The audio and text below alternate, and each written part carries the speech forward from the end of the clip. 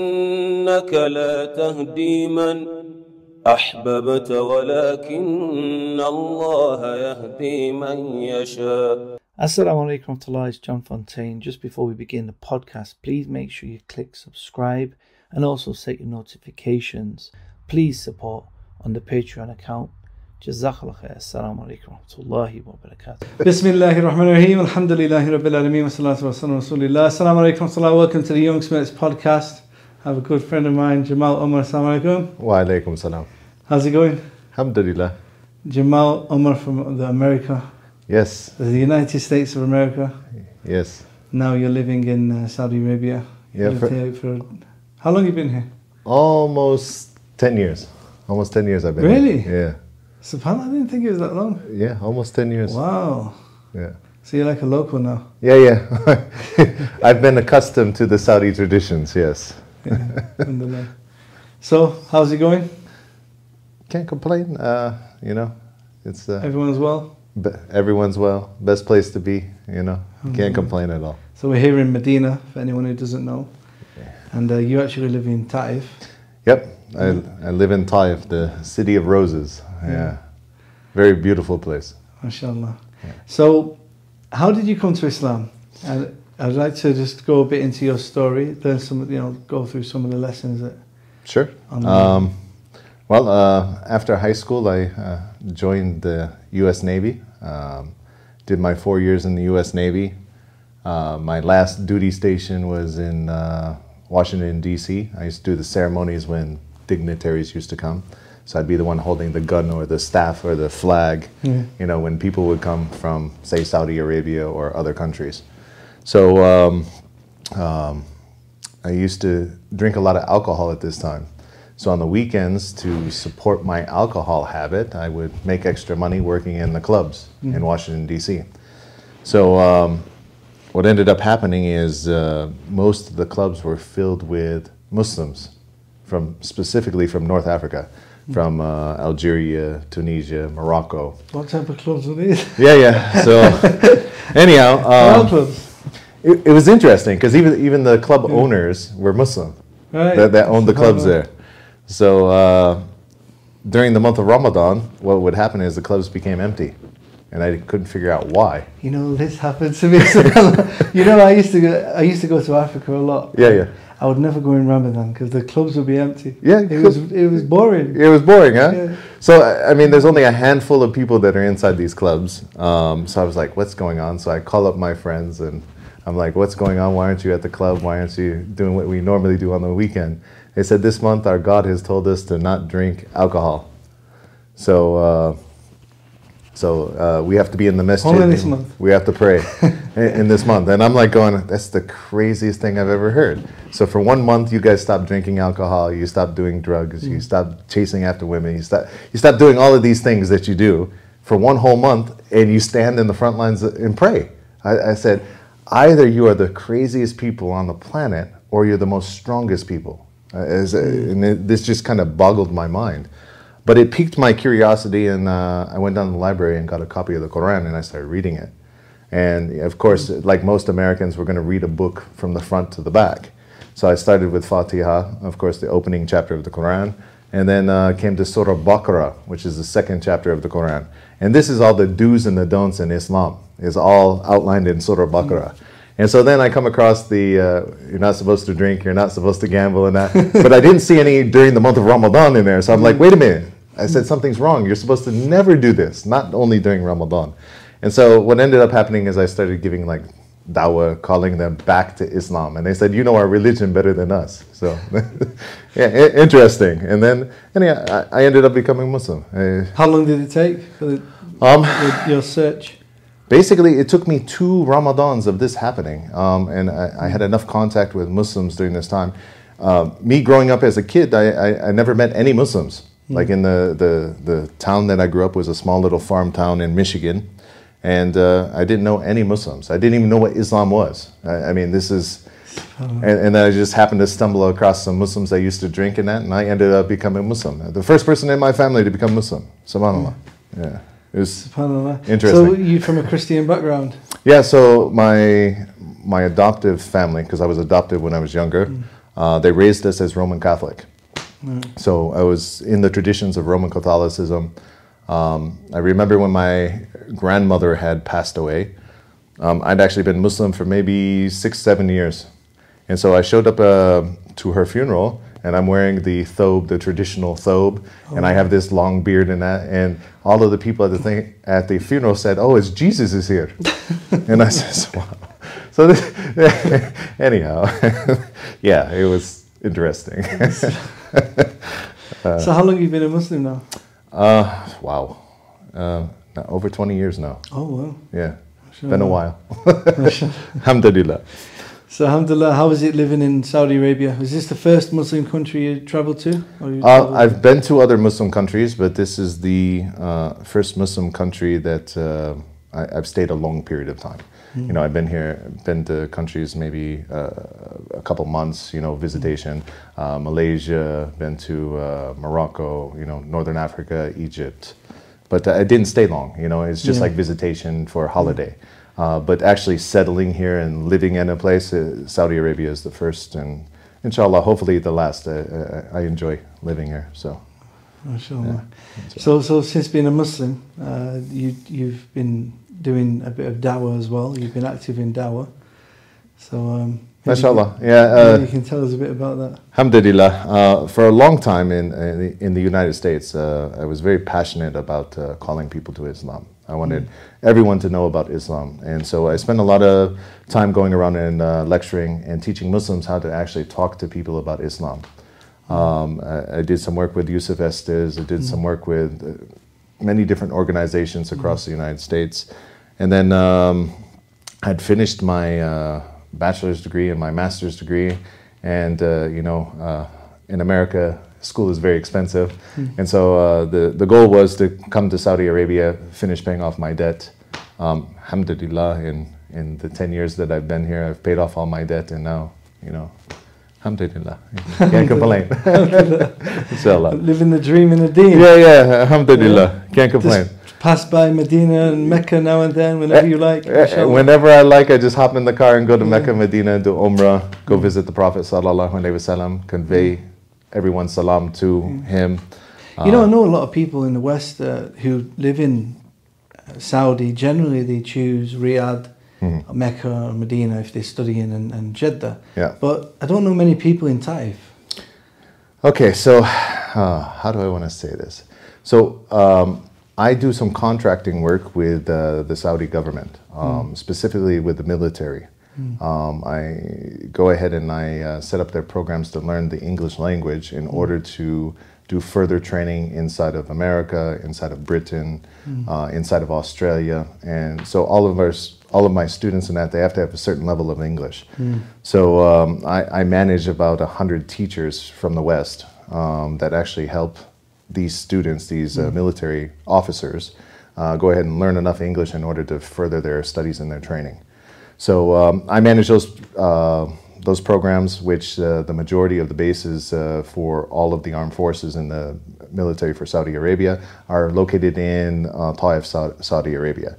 One of the reasons strategically it's located in the mountains. The mountain range goes all the way down from, well, basically from Tabuk all the way down to in Yemen, down Jazan, Najran, all of that.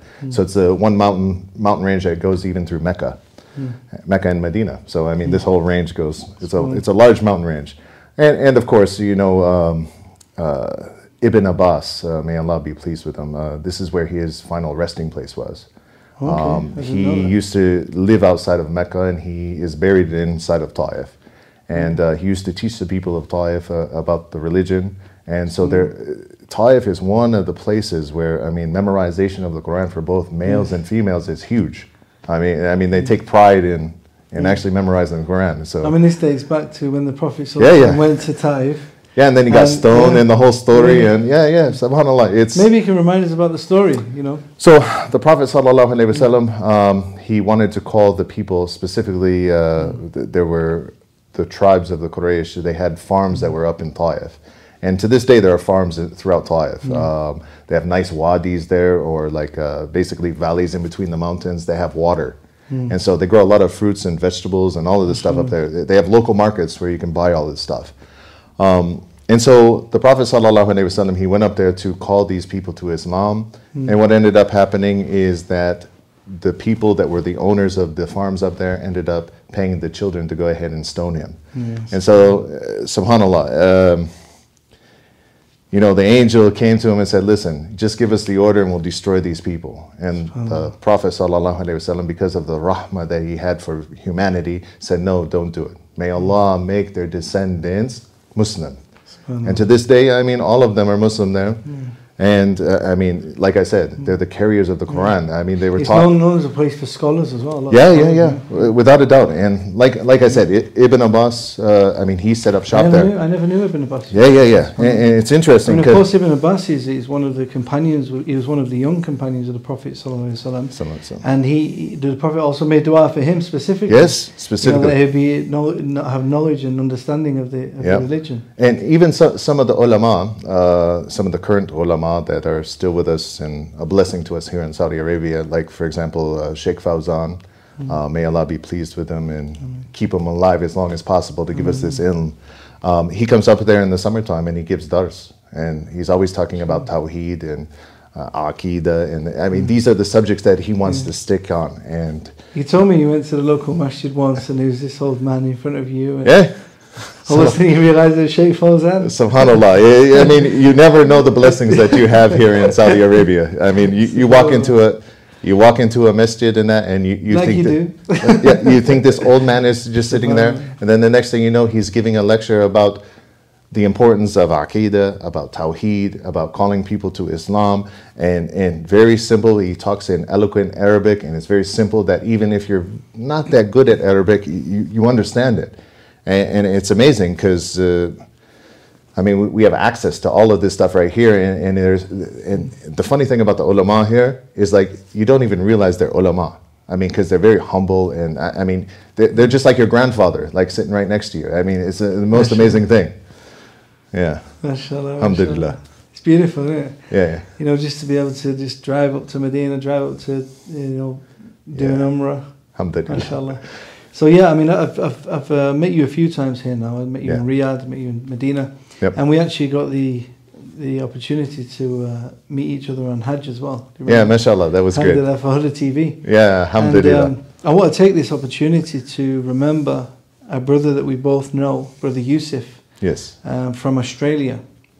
Brother Yusuf was a brother which we both knew, No. a good friend of both of ours, and he sadly passed away Yes. last month.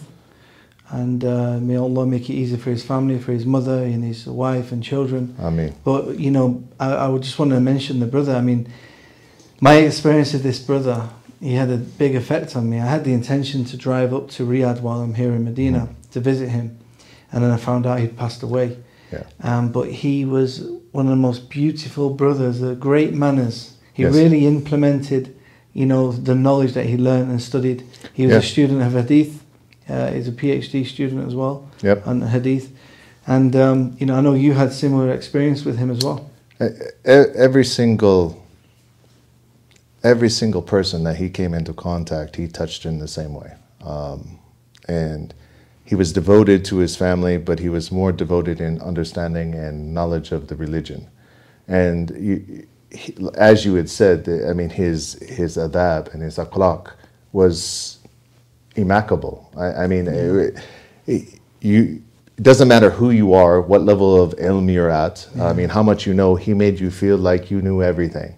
He was like a good friend to you, and amazing. And I mean, I was shocked when I saw it, because not even a couple days before that, when I found out about it, my wife had said to me, said, "Hey, have you contacted Brother Yusuf and his family? When are they going to come to Umrah again?" And I said, "Subhanallah." I cried because, here's a brother. He used to love to come to Umrah. He used to love to bring his kids and teach them about Islam and teach them about Jabal al-Nur, about the cave of Hira, about all of the things about Islam that are dear to him. He used to teach his kids. And here this brother has passed away. Allah yarhamah, may Allah have mercy upon him. He's went back to Allah subhanahu wa ta'ala, and he can no longer take the one thing in the world that even the Prophet sallallahu alaihi wasallam loved, which was going to visit Mecca, to do Umrah, to do these things. This in the dunya, this is what we should love to do. I think you met him quite a few times. Yeah. I only met him like for Hajj basically, and well, twice actually. I went to visit him in Riyadh after the Hajj, and I stayed in his house with him. He invited me to his house. But I don't know, he just had this effect where you just feel close to him. You feel like he's a long lost friend, which you've never, you've known him for years. You're right, of course. And it was shocking. I was just coming out of Masjid Quba, and I looked at my phone and I literally stumbled. I couldn't believe it. Like, subhanAllah, may Allah. At first, when I saw it, I thought they were talking about some other Yusuf, subhanAllah. And then when I seen his face, I was like, same thing. I had the same effect. And when him and his family would come to do Umrah, they would come and stay at my house. His kids would stay there. And then, subhanAllah. I mean, it reminds us that, your age, sometimes we think we have more time to do things. And sometimes we put off things. Okay? And really, we're living on borrowed time. None of us know the time when it's going to happen, but it's inevitable. We're all going to die, and we're all going to return to Allah subhanahu wa ta'ala. That's the first thing that came into my head. I thought, I was making dua, Allah, please allow me to finish such and such projects. I'm serious. Same. It's the thing about this is your ambition in life, and this is the reality of your life. Without a doubt. You're not going to fulfill all your goals and desires. And, as you said, it's a good reminder to take life seriously. And without a doubt. SubhanAllah. May Allah grant him firdaus, and may Allah make it easy for his family and children. Ameen. And what I'm going to do as well, on the description of the video, I'm going to put the link where they've been fundraising to support and aid his family as well. So you're welcome to donate and support. And one of the things about this, we should always, whenever we have like friends or something that have passed away and have returned to Allah subhanahu wa ta'ala, number one, we should make dua for them and their family. Number two, we have to remember that their family now doesn't have their provider. You now have orphans and that. Yes. And you get the ajr of this, of helping them out. About that. And listen, and I'll tell you a story. Look, I had an employee that was working with me. I've known him for a long period of time. SubhanAllah, all of a sudden one day, he didn't feel well. He went to the doctor, had a heart attack and died. I knew that his last wish was to be married in Mecca. So what I did, I went and I buried him in Mecca, in the graveyard of the Shuhada, there in Mecca. Anyhow, he left behind his families and his kids, okay? And they had nobody to support him. And I was able to convince the brothers and actually the kafir, the person that was in charge of our company, to pay his salary out for a whole entire year.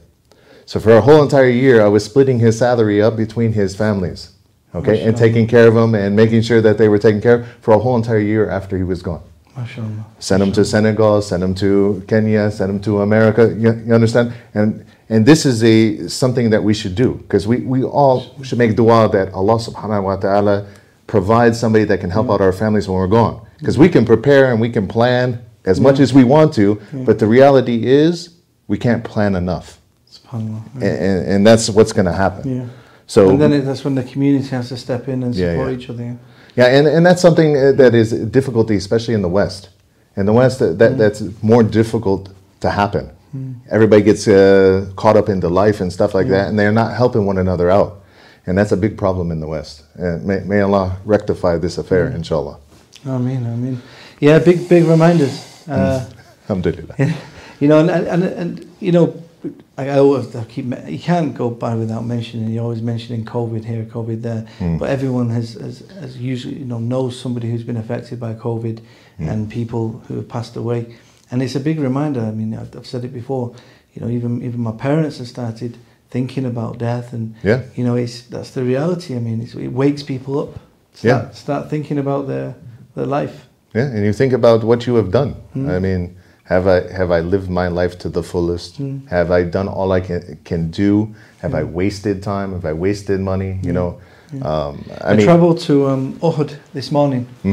I took my friend and his grandparents. They'd never been before, and a lot of people, especially from from the West, different communities. You know, some people take the opinion women shouldn't go to the graveyards. You know, there's a few opinions regarding that.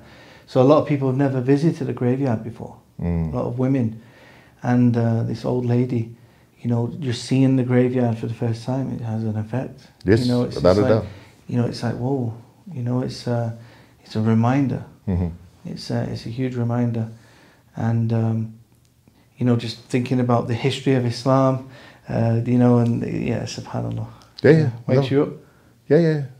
I remember when I first came to Islam, my brother took me to the first janazah. Mm-hmm. I think it was the first actual funeral I'd ever been to. Yeah.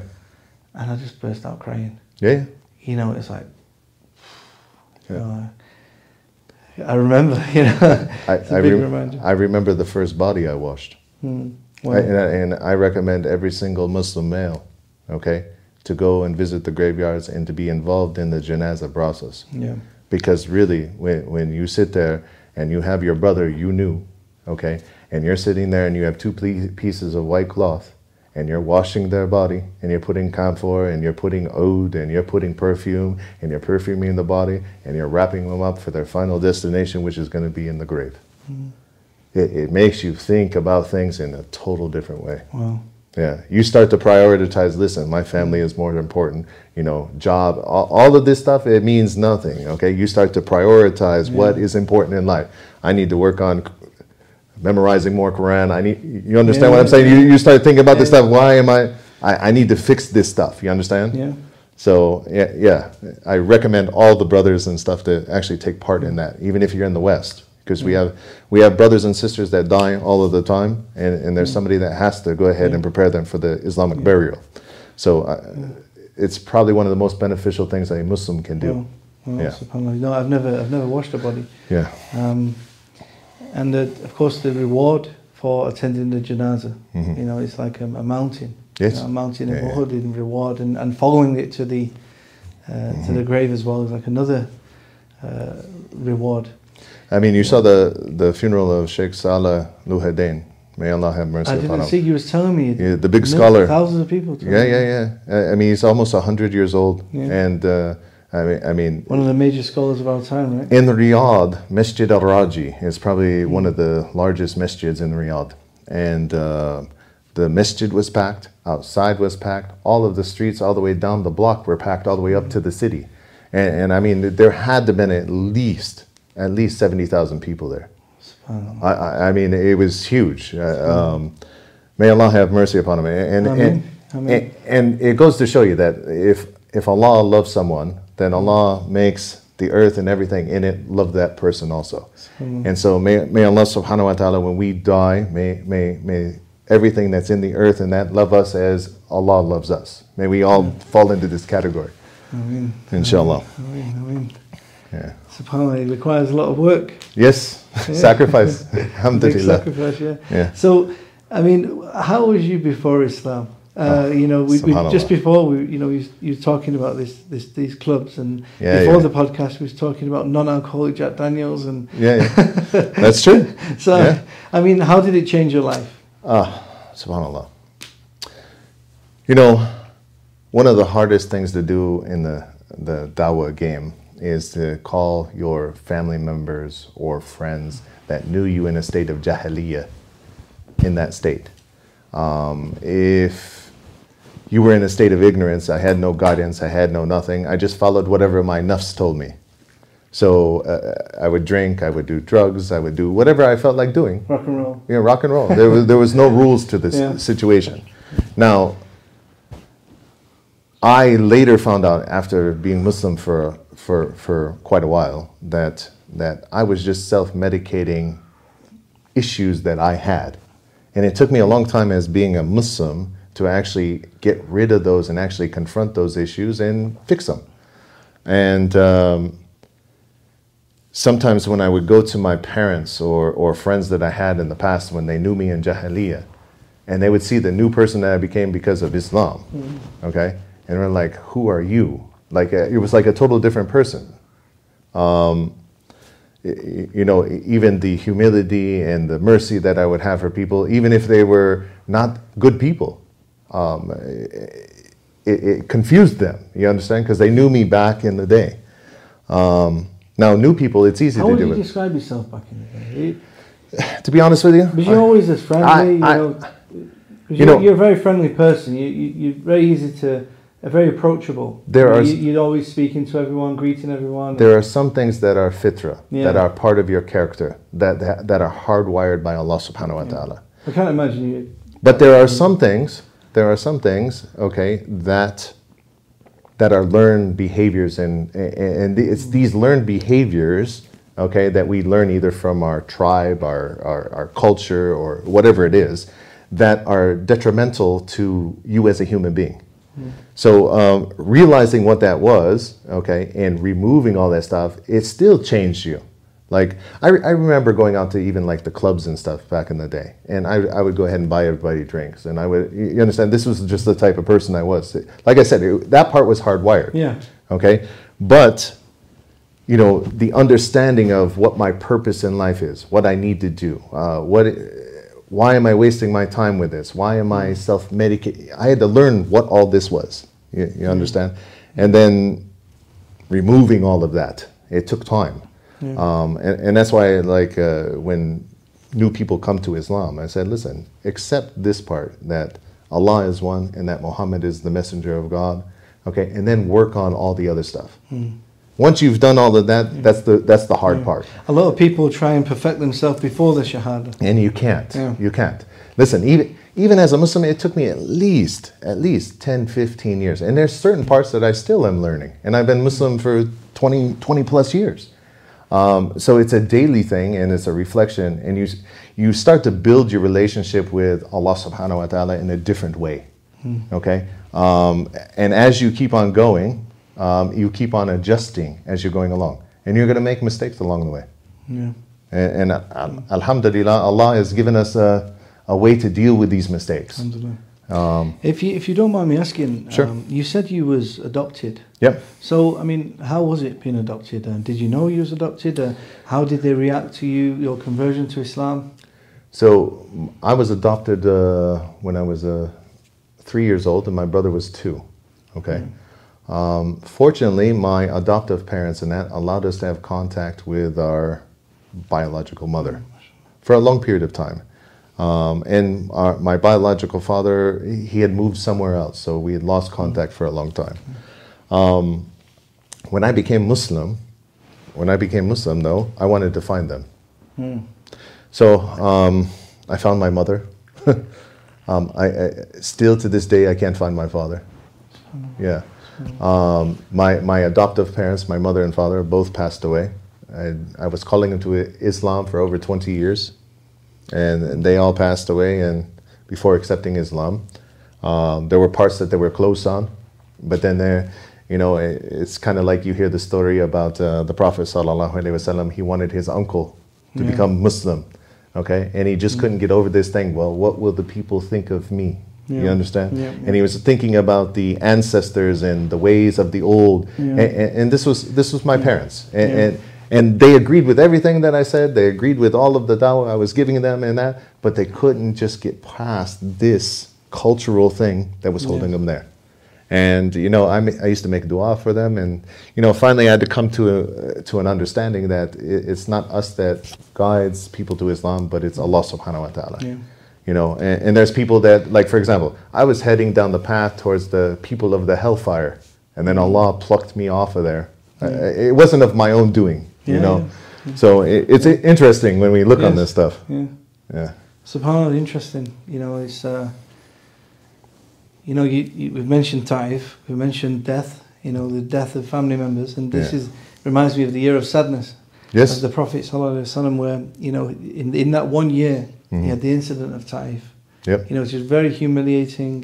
very difficult, being rejected by the people, and also losing the 2 most important people in his life at the time, which was his uncle, who was not only supporting him, but also supporting Islam, even though he was a non-Muslim. Correct. And then his wife, beloved wife, Khadija, passed away as well.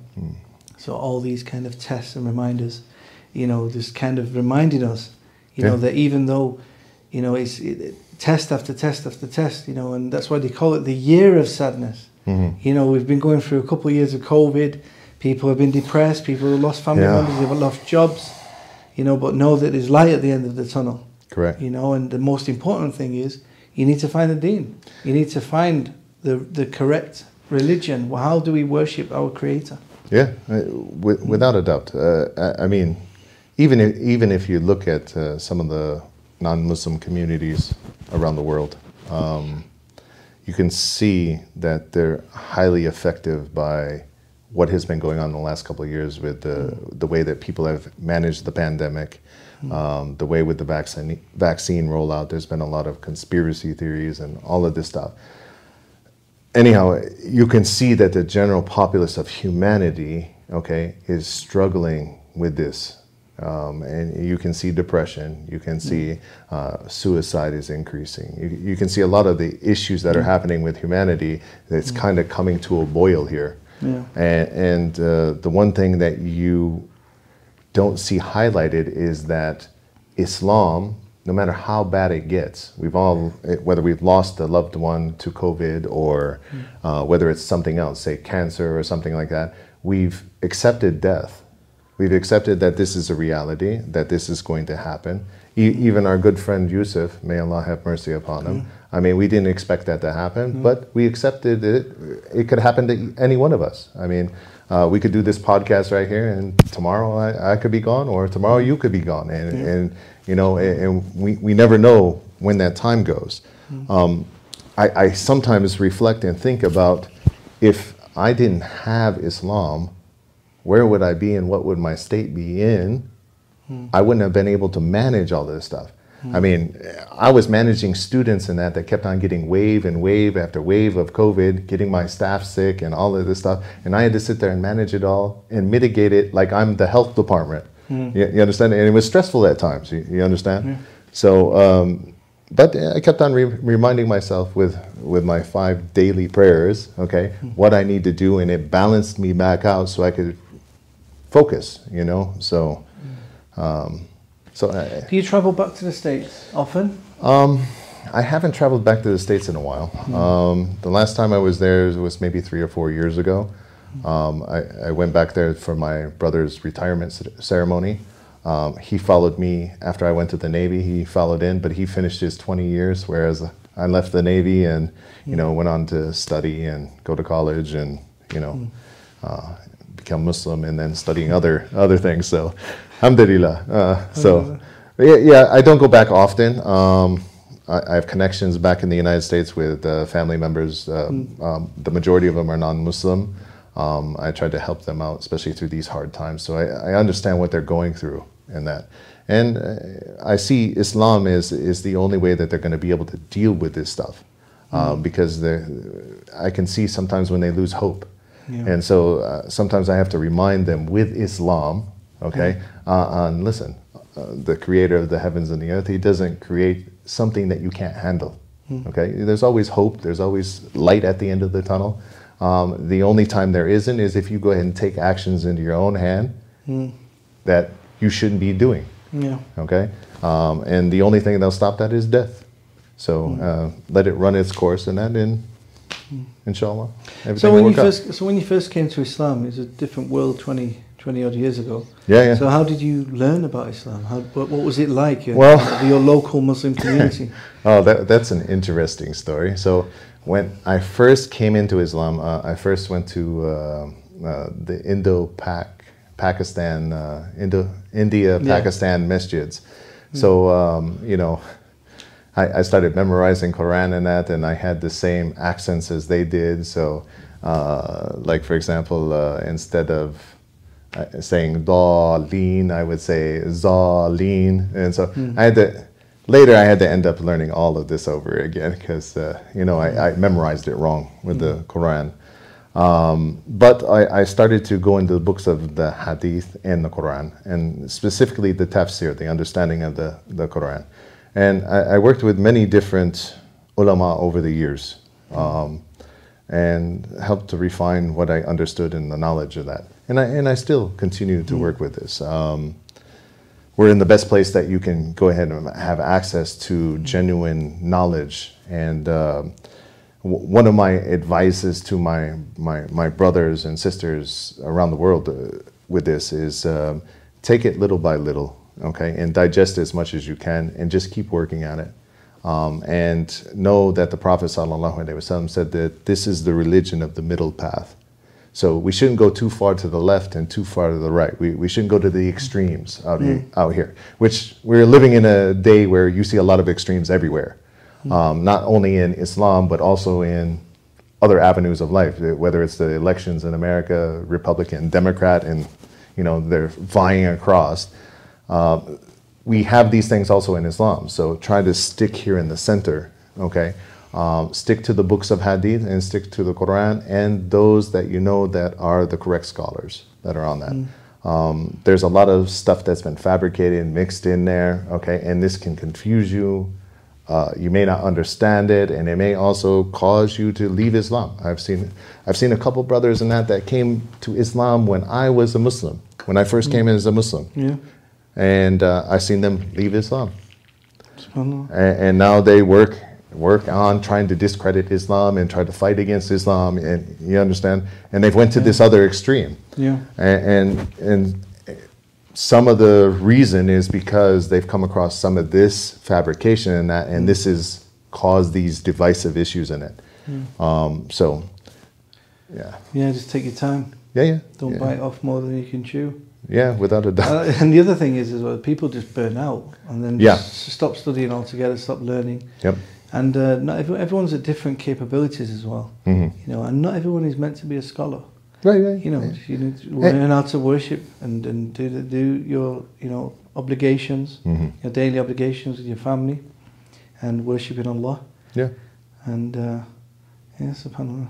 Yeah. And to be honest with you, Allah subhanahu wa ta'ala, He's going to judge you about what you know, okay? And what kind of intention that you've put into learning it. And you don't have to be, like you said, you don't have to be a scholar. You're not going to learn all of this stuff. And this is why we have scholars. They've learned it for you to help you out through this. Now, not saying that you should blindly follow the scholars of Islam, because they're human beings, they make mistakes also. Just like all of us. I mean, we make mistakes also.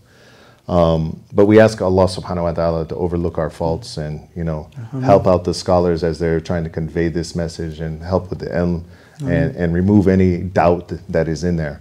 It's not an easy thing to do. Yeah. And the main thing is, we have a responsibility to our families, to ourselves.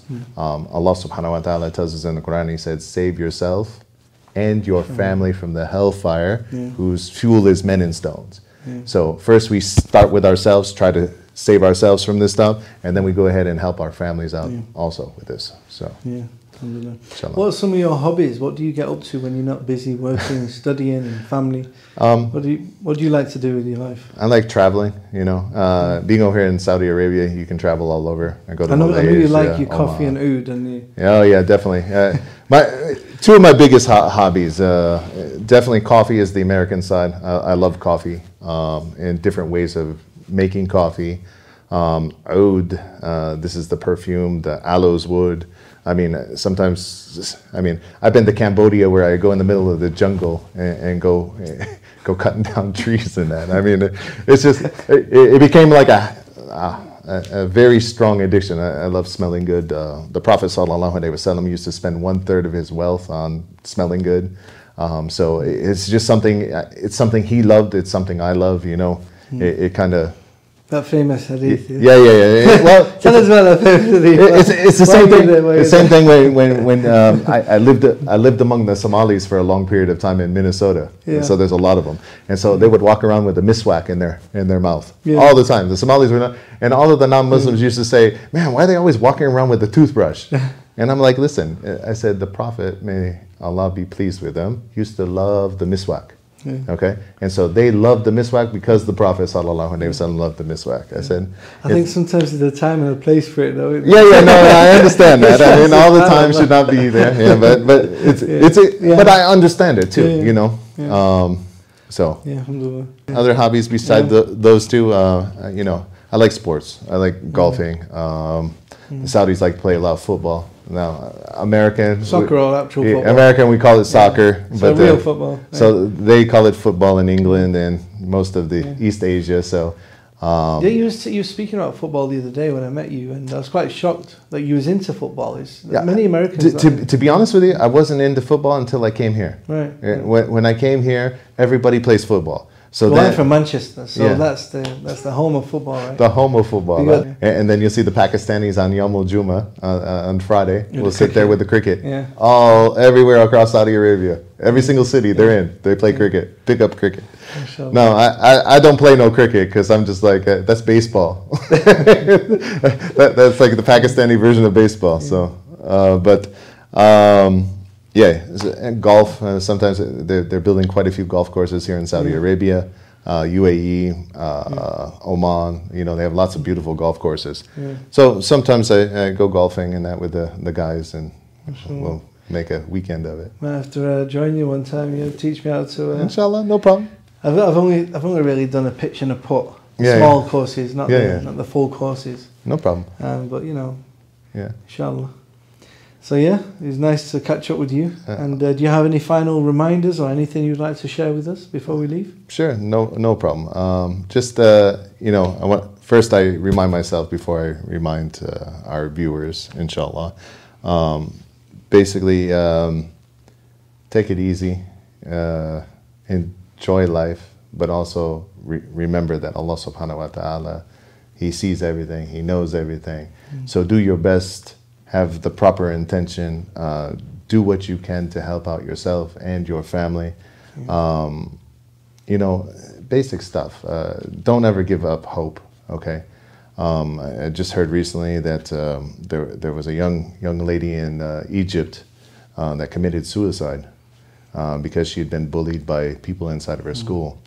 And so this is a real issue, especially in the West. I'm seeing a lot of this happening. I still get contacted from people in America, that parents and stuff like that, people dealing with issues, especially teenagers and stuff like that.